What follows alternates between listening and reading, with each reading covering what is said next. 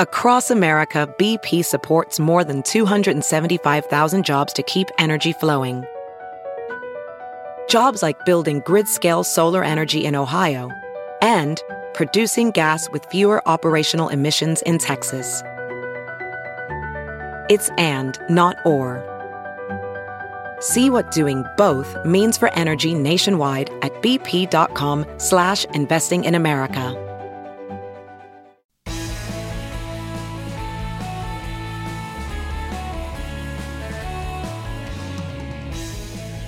Greetings, friends and neighbors, and welcome. Welcome to this week's Roundtable, looking back on another week of non-stop breaking news. It's around 8:30 a.m. on Friday, December 13, just hours before the House Judiciary Committee in a straight partisan vote will undoubtedly adopt 2 articles of impeachment against President Donald J. Trump and send them to the floor for a full vote by the House next week.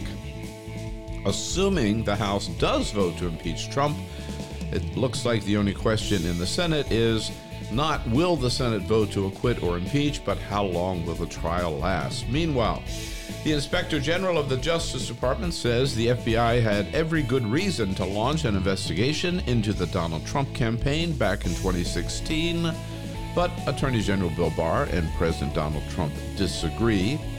And on the 2020 front, Michael Bloomberg's spending more money than any candidate ever in history, but will it get him any votes?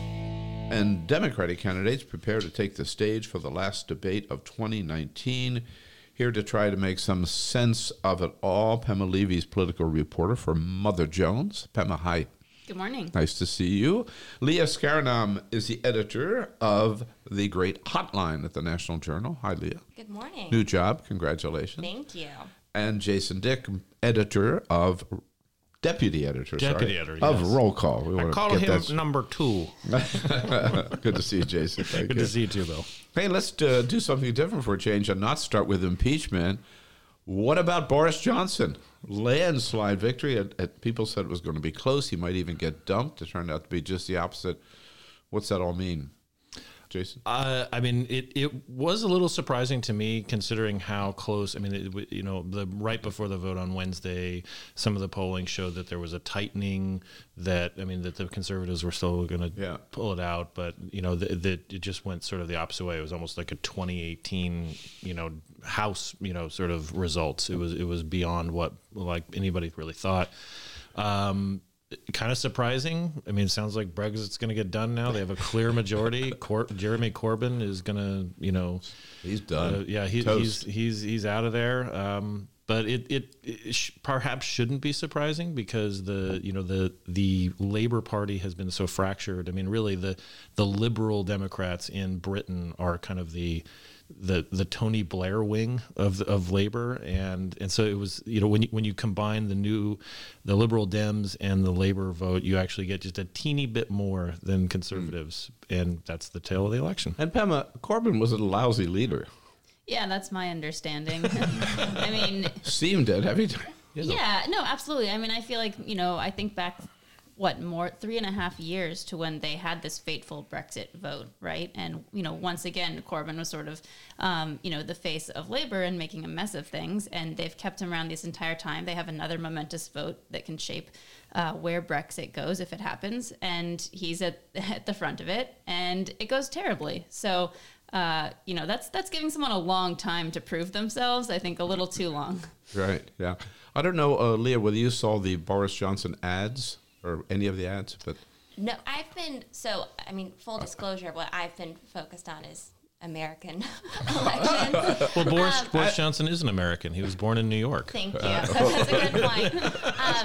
What I have seen, and I don't want to, one of our reporters is writing about this morning, there's a lot of Twitter right now going on about the correlations between what's happening in the United States and in Britain, and I do think that it's worth looking into that. I also know as a political reporter that it's incredibly frustrating when I've been focused on an individual race for months or years, and once it all ends up happening the way it happens, other folks come in and decide that they can kind of handicap the race in a way that I think the best example is Kentucky, right? That's what I'm really talking about.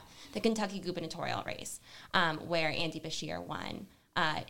He had been ahead for months, and after he won, a lot of politicos decided that Amy McGrath then had a chance to win the Senate and in Kentucky. If people who focused on the race knew that what it actually meant was that John Bel Edwards had a chance in Louisiana. So I would just encourage folks to take a step back, wait for, the people who have been focused on this to get through the kind of like demographic changes, because it does seem like it can tell us a lot about what we should expect in 2020. Right. All right. So let's get to impeachment. We can, I think, safely assume that by the time this podcast makes the air, probably the House Judiciary Committee will have voted on 2 articles of impeachment. Pema, why only 2 articles? I mean, certainly Donald Trump's done lots of impeachable stuff. Did the Democrats make a mistake by making it so narrow? Oh, gosh. I mean, I think that this is something that they really wrestled with. And, I sort of, go back and forth in my, personal handicapping of, were I Speaker Pelosi, what would I do in this moment? And I totally understand the arguments for both sides here. On the one hand, you have Pelosi, who wants to make sure that, there's all the articles pass, that she doesn't harm her moderates who are in tough districts who want to vote for this.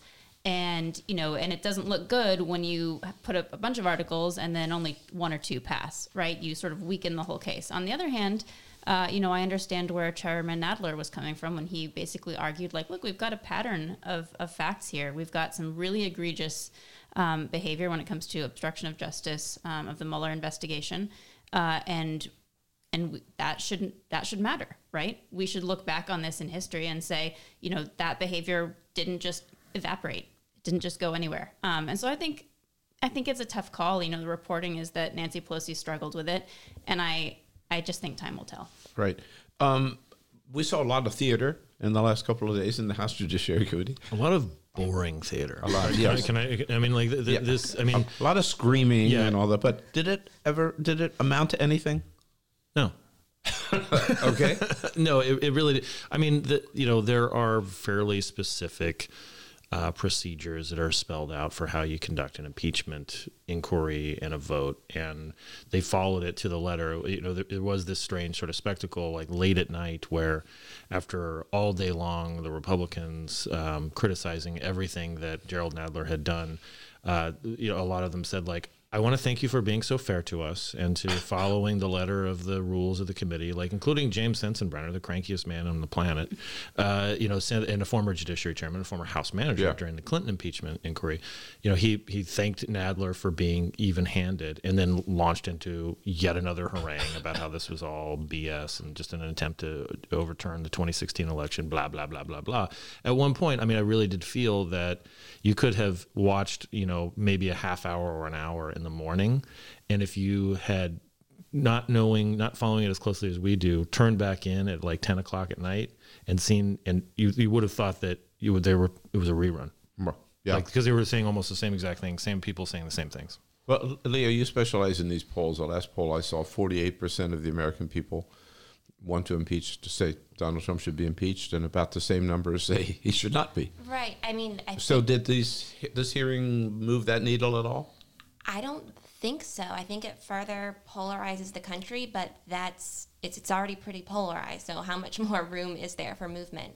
I think it will depend on what congressional district, what Senate race we're talking about to figure out what the electoral consequences are. In some districts, impeachment's going to hurt Democrats. In other districts, it's going to help Democrats. It just depends on where kind of the coalitions are forming.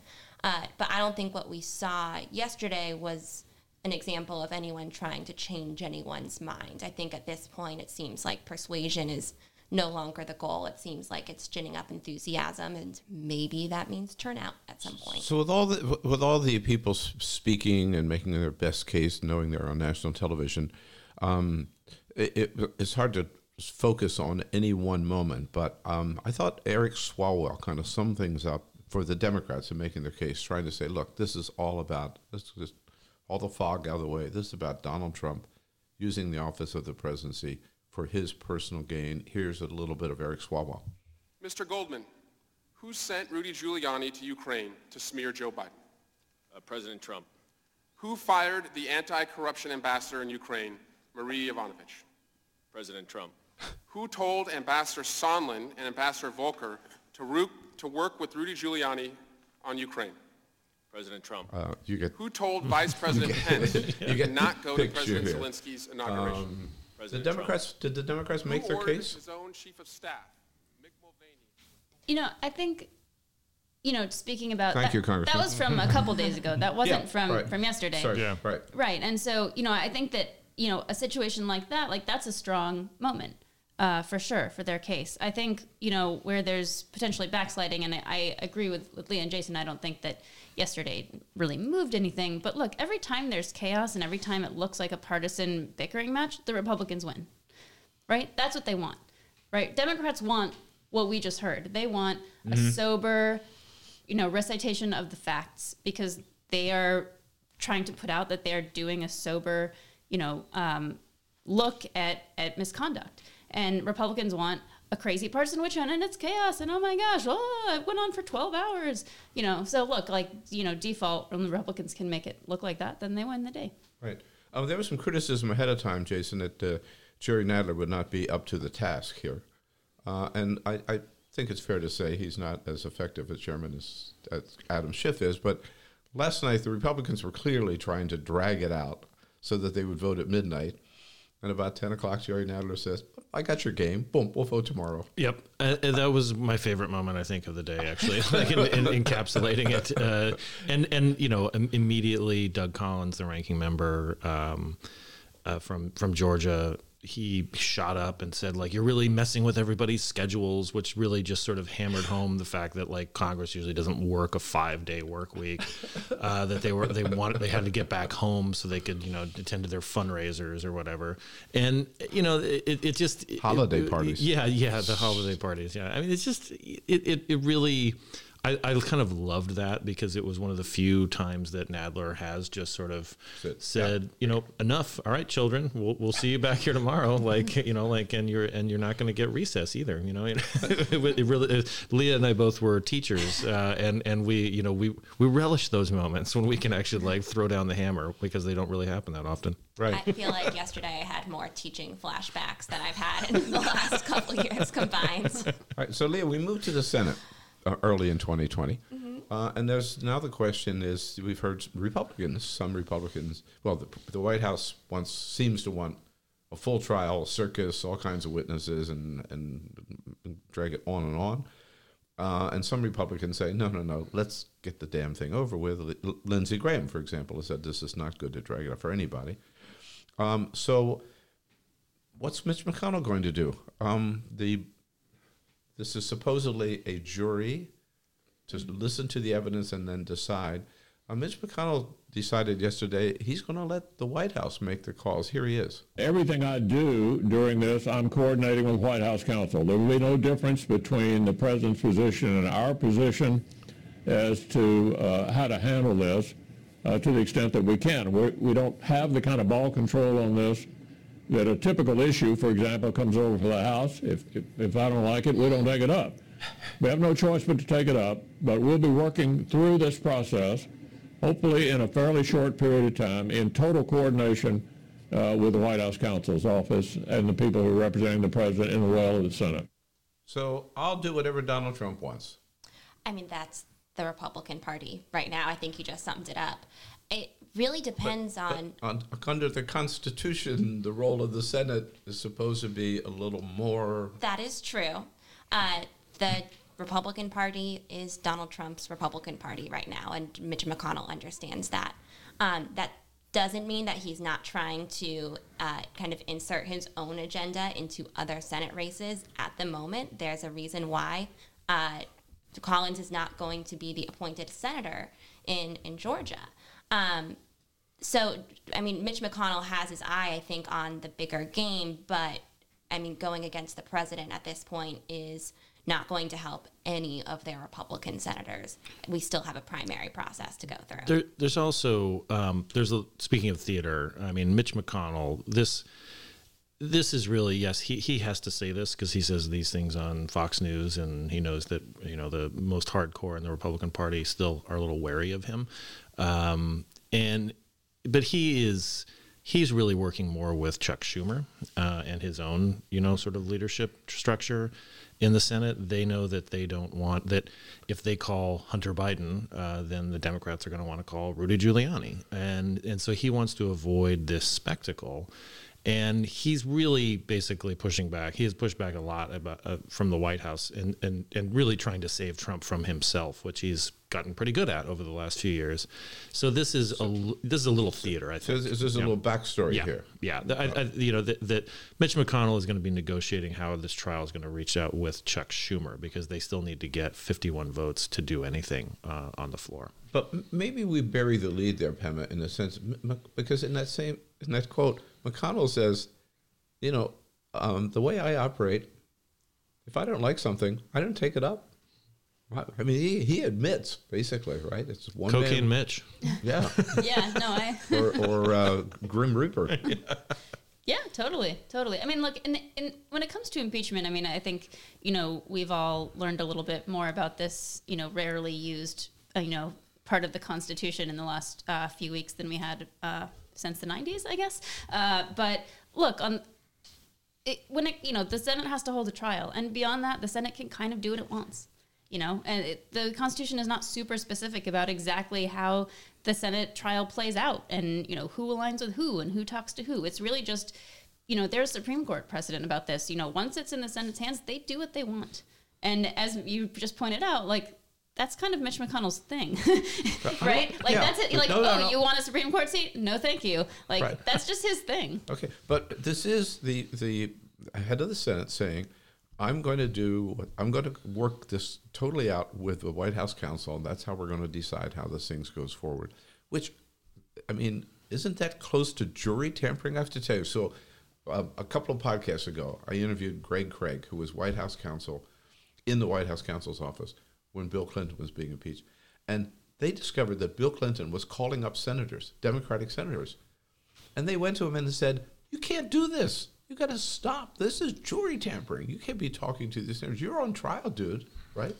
Yeah, and it shows that's how out the window. Yeah, it shows how different the politics is. I mean, politics was plenty polarized during the Clinton impeachment, but I mean, it really does show that. I mean, a lot of Republican senators, have basically said, I'm not going to vote to remove the president. So, I mean, they're kind of throwing up, and they hide behind it by saying, well, this is a political process, not a legal process, even though they wanted it to be a legal process, in terms of the president, defending himself in the House. So it's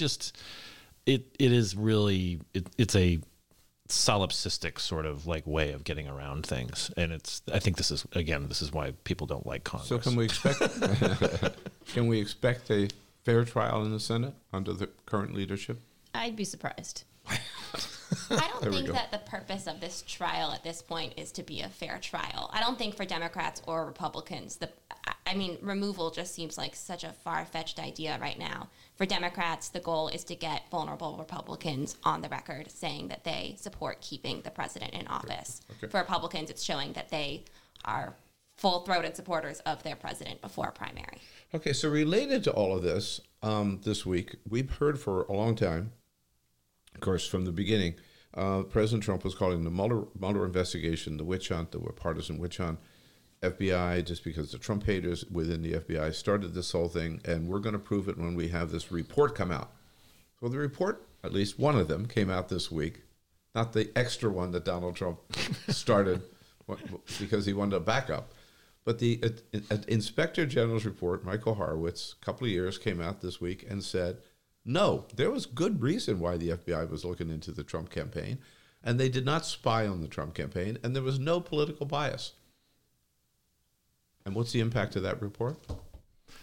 Lost in the wind. I feel like a lot of this week's news has been lost in the wind. That's not impeachment. I mean, This is not a... But he did say the FBI screwed up when they went to FISA court. I mean, they didn't do everything perfectly, what government agency does. But the lead was, he repudiated everything Donald Trump and Bill Barr have said about the FBI investigation. Yeah. David Korn, Mother Jones, wrote a great piece about this. Yeah, no, I mean, I think that this report is really important. I think it might be one of those reports that we look back on in 6 months or a year, 10 years or 50 and sort of go, oh, that was important. But it came the week of impeachment. And there's all sorts of news this week that would be a week's worth of headlines in and of itself. We'll try to get to some of it in a little bit. You got a lot of chicken scratch over there. Yeah, exactly. But I think that this is really important. And I think that, I think even, as reporters, it's not like, oh, I'm going to go change the world with every story I write. But I do hope that I am creating a factual record of what happened. And I think maybe the best way to look at this, is a report that, is sober. And, I'm not saying it's a perfect report, but this is the neutral arbiter, saying what happened. And there's going to be partisan fights over this. And, Bill Barr there's going to be a report that Bill Barr has worked on and endorsed, coming out at some point. And so I think that this will be an important benchmark. And, I don't think it's the last of it, even though it didn't really get its full due. And Leah, Donald Trump's response was, this was even worse. This report was even worse than I thought it would. This should never, ever happen to any American at all, right? Right. Did someone tell the truth? I think it's the fact that it didn't gain traction just shows how little faith Trump supporters have in America's institutions anyway. This was not going to change their mind because they don't trust the source it's coming from. So in the end, does that really change their opinion about Donald Trump and corruption? No. The image that to me speaks to what happened with this is that on Fox News, Chris Wallace was talking about the report, saying the headline here is FBI completely justified in starting investigation. The chyron was numerous mistakes in FISA report. And that was, even the Fox News people know their audience, and there are probably plenty of people know that they just watch TV without the sound on. Mm-hmm. And it's just, it's pretty stunning. This was a 2-year long project for Horowitz. He interviewed 200 people or something like that. It's exhaustive. And he said, yeah, people's made some mistakes, but in general, when you think that there's a foreign intelligence service colluding and trying to influence a campaign and possibly coordinating with members of the campaign, which they were, Paul Manafort, these type of people who are now in prison, you're justified in investigating it. Yeah, let me just break in if I can, because there's some of those stories that you mentioned that might have gotten a lot of attention this week were it not for impeachment. We'll try to get to some of those after a quick break here with Pema Levy and Leah Askarinam and Jason Dick here on today's podcast Roundtable.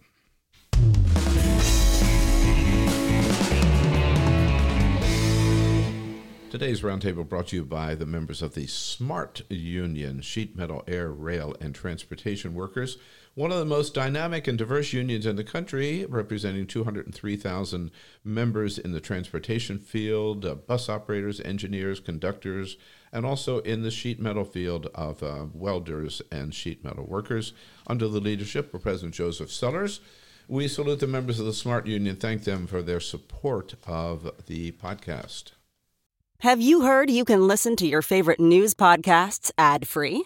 Good news! With Amazon Music, you have access to the largest catalog of ad-free top podcasts included with your Prime membership. To start listening, download the Amazon Music app for free or go to amazon.com/ad-free news podcasts. That's amazon.com/ad-free news podcasts to catch up on the latest episodes without the ads.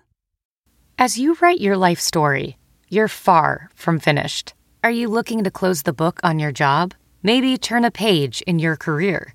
Be continued at the Georgetown University School of Continuing Studies. Our professional master's degrees and certificates are designed to meet you where you are and take you where you want to go. At Georgetown SCS, the learning never stops, and neither do you. Write your next chapter. Be continued at scs.georgetown.edu/podcast.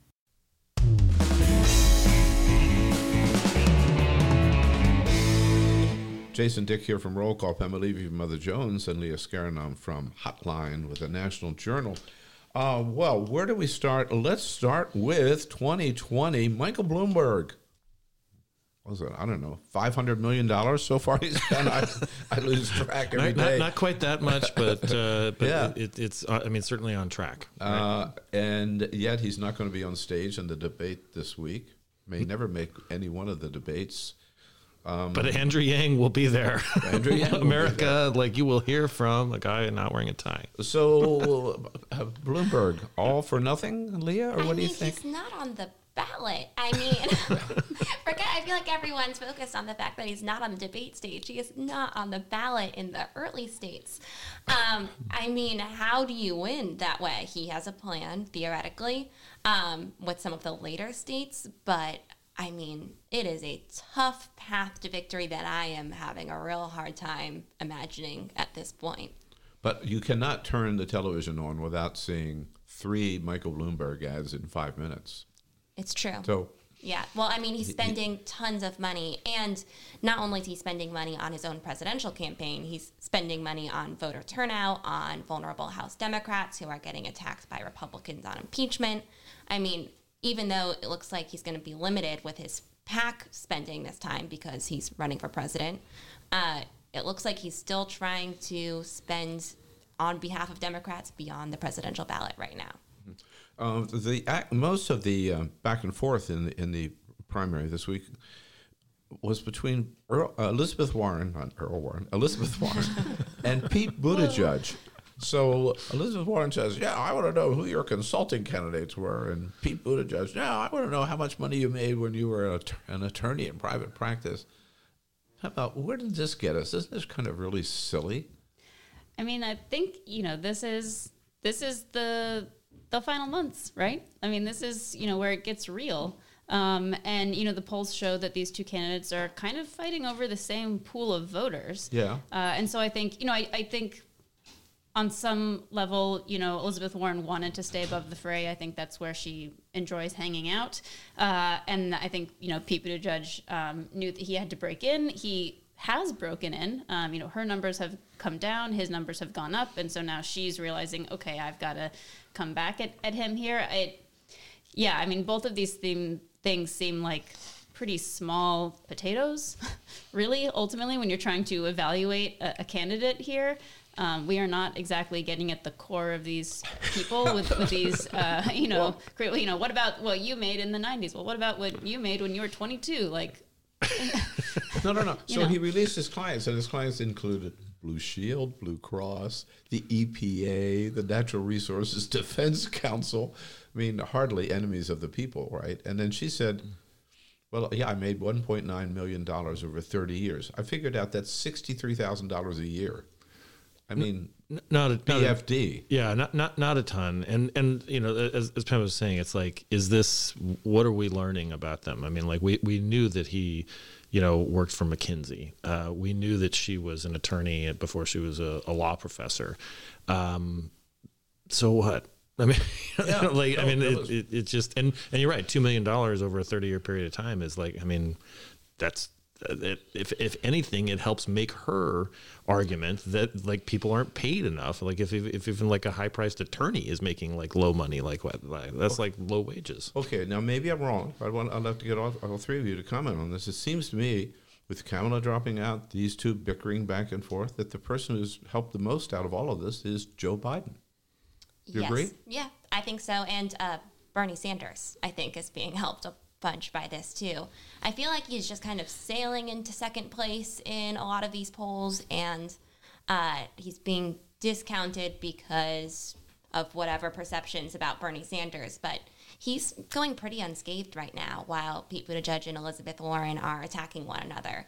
Will be interesting to see if that continues on the debate stage. But Joe Biden is, I think part of the reason why Joe Biden is sailing through, though, is just because no attacks on him are working. No attacks on him will work.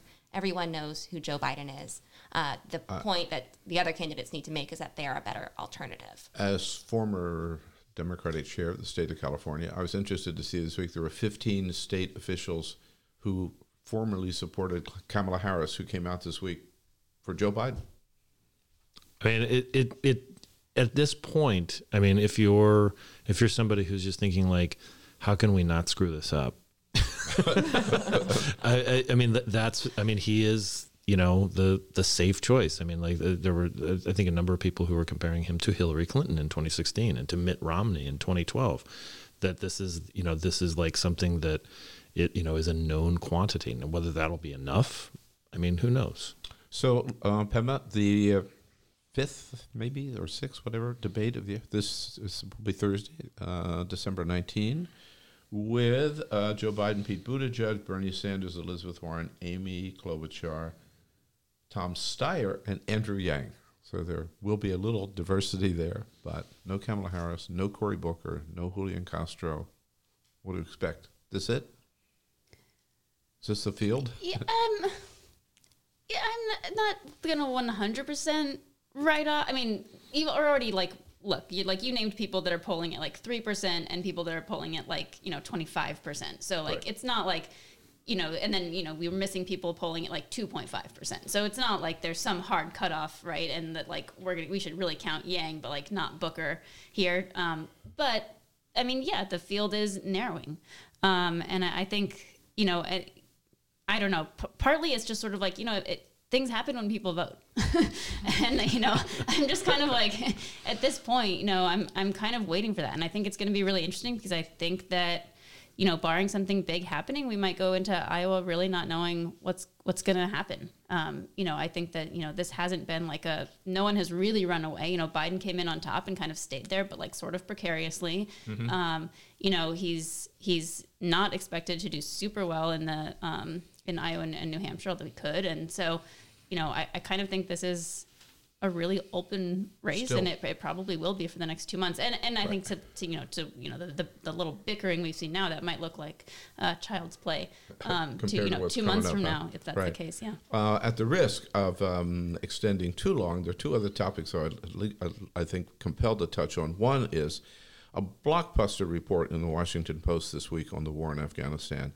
18 years now, $2 trillion, and it's sort of like the Pentagon Papers, the Washington Post reporting. Excellent job. And they have made that connection too, calling them the Afghanistan Papers. Is that right? Yeah. So that's the name of the series. So they're very consciously linking that. And they show to their past. that leader after leader of the military said, we didn't know what the hell we were doing. We didn't know why we were there. We didn't have a plan. Basically, it's Vietnam deja vu.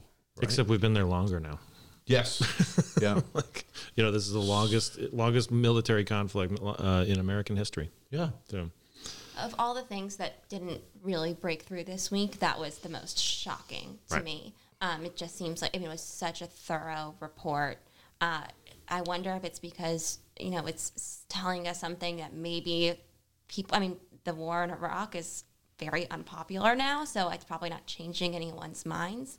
But I was just surprised that such a well-researched report did not end up on the front. I mean, it should be what everyone was talking about. And we're still there. And Yes. Pema, it doesn't, Donald Trump, Barack Obama both said we're going to bring the troops home. Neither one has. Donald Trump just sent more people there to Afghanistan. So we're still there, and it doesn't look like we're about to get out. Yeah, Unbelievable. if you try to there's you have to rewind 50 tapes to go back a month or something. But, it was right around 9/11 where there was supposed to be some big deal, between the Taliban and the U.S. and everyone was sort of on board and everyone's going to sign this important agreement and we were going to start to finally draw down troops. And then Trump had a fit on Twitter and ended it. And now we're sending more troops in. And so, I think that, look, this is a failure of a lot of administrations. But I do think that there is evidence that we came pretty close to starting to move in the right direction. And then we just, tore it up. I think that are some talks that people are trying to revive that. And so hopefully it's that all of those negotiations weren't for naught. But yeah, it's for one stupid reason to another. And I can't help but think too, Bill, that part of the reason is that most everyday life is divorced from this. The number of people who serve in the military and have been in a combat zone is is an incredibly small percentage compared to the general population. People are not being killed at the same way because of medical, advances. So there are a lot of survivors. I mean, Vietnam, 56,000 Americans were killed. I mean, we're not even anywhere near that number in Afghanistan because we're better at treating injuries. But it's just out of sight, out of mind for a lot of people. Yeah. Everybody should go back and take a look at that Washington Post reporting. Hey, great conversation, guys. And before we wrap up, though, we always ask you to come prepared with your favorite story of the week, something that just caught your attention. Doesn't have to be one of the stories that we've talked about. Who starts first? Pema. Sure. I like to go a little bit zany, but this one I'm sort of staying on the news. We like zany. I know. I'm sorry. Sorry. I teed you up there. You thought I was going zany, and then I'm sorry. Sorry. All right, go zany. Yeah, that was my bad. Go there. serious. Go wherever you want.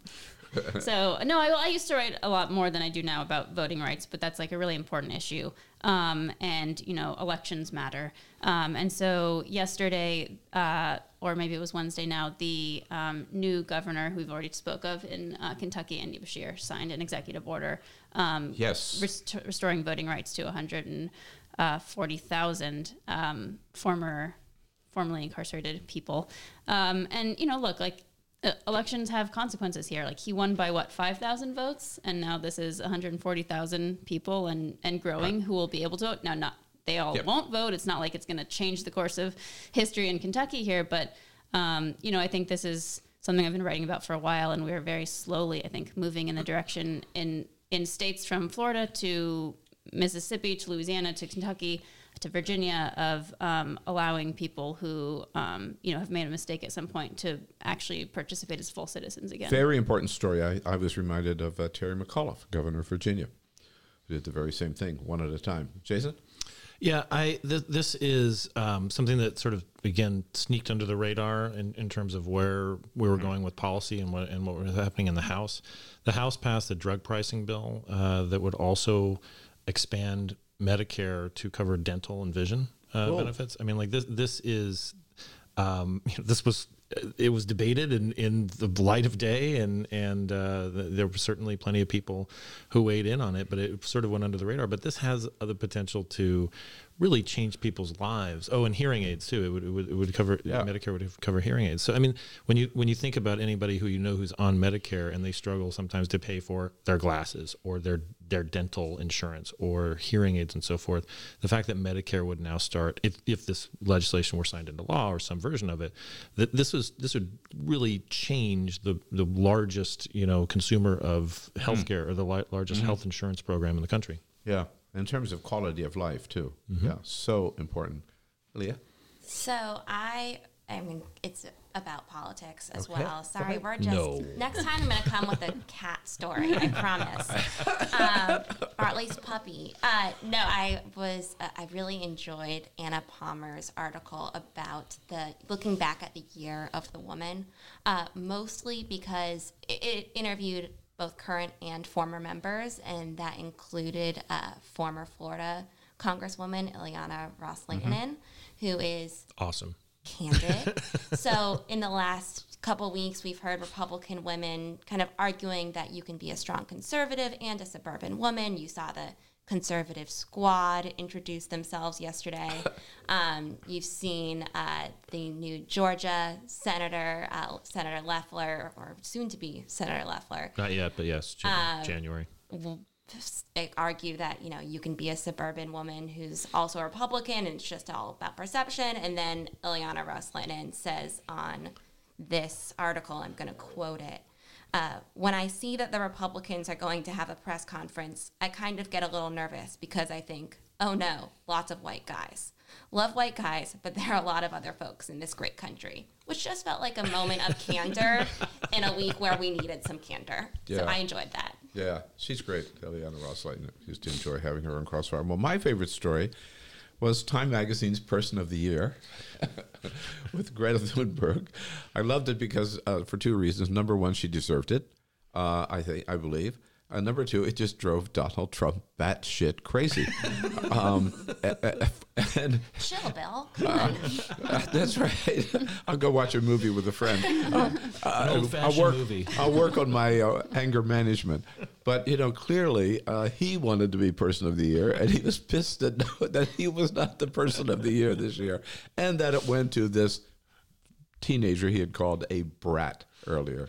And as several people pointed out, gee, we thought teenagers were out of bounds, right? You can't comment about Barron, but boy, you can slam Greta Thunberg. It's just a moment at any rate. So, great conversation, guys. Thank you so much for being here, and happy holidays. Last roundtable of the year. Wow. But we'll have a lot to talk about early in 2020. Leah Askarinam, Pema, Levy, and Jason Dick. Thank you all. Let me wrap up with a parting shot. My parting shot for the day, my comments only, not necessarily the opinions of the panel, but it does look like the House is going to impeach Donald Trump, and they should, in my judgment. There's no doubt he abused his power by inviting a foreign government to intervene in the 2020 election to help his own political campaign for re-election. But Democrats should not stop there. Donald Trump's not the only one to abuse his power. So has Attorney General William Barr. In many ways, Barr has turned the once proud and independent Justice Department into little more than an arm of the Trump re-election campaign. This week, for example, he totally misrepresented the report of the DOJ Inspector General, Michael Horowitz, when Horowitz said there was no political bias in the FBI, that there was sound evidence for the FBI to launch its investigation of candidate Trump. Barr said he disagreed and once again accused the FBI of spying on the Trump campaign, which, remember, is the same thing he did with the Mueller report, claiming it found no evidence of obstruction of justice by Donald Trump, when in fact the report detailed 10 different instances where Trump at least tried to obstruct justice. Time and time again, Barr has proven he doesn't view his job as chief law enforcement official for the American people, but as chief toady and suck-up to Donald Trump. The Constitution is clear, by the way. The President, Vice President, and all civil officers of the United States can be impeached for abuse of power. That includes members of the President's cabinet. So it's not enough for the House to impeach Donald Trump. They ought to impeach Bill Barr, too. My parting shot for the day. Thanks again to all the members of our panel. Thanks to all of you for listening. And let me ask you one more time, if you haven't already done so, please subscribe to the Bill Press Pod. It's easy. It's free. You know how to do it. Just go to wherever you go for your podcast, Apple Podcasts, Google Podcasts, Spotify, or TuneIn. Search for the Bill Press Pod. You'll see the word subscribe. Click on subscribe, and you are in. And we also encourage you to follow me on Twitter at BillPressPod, @BillPressPod. And that way you'll get advance notice of every new podcast and won't miss a single one. That's it for now. Thanks again to the panel, and thank to all of you for listening. Happy holidays. We'll see you again with the next podcast, the next roundtable, early in 2020 on the Bill Press Pod.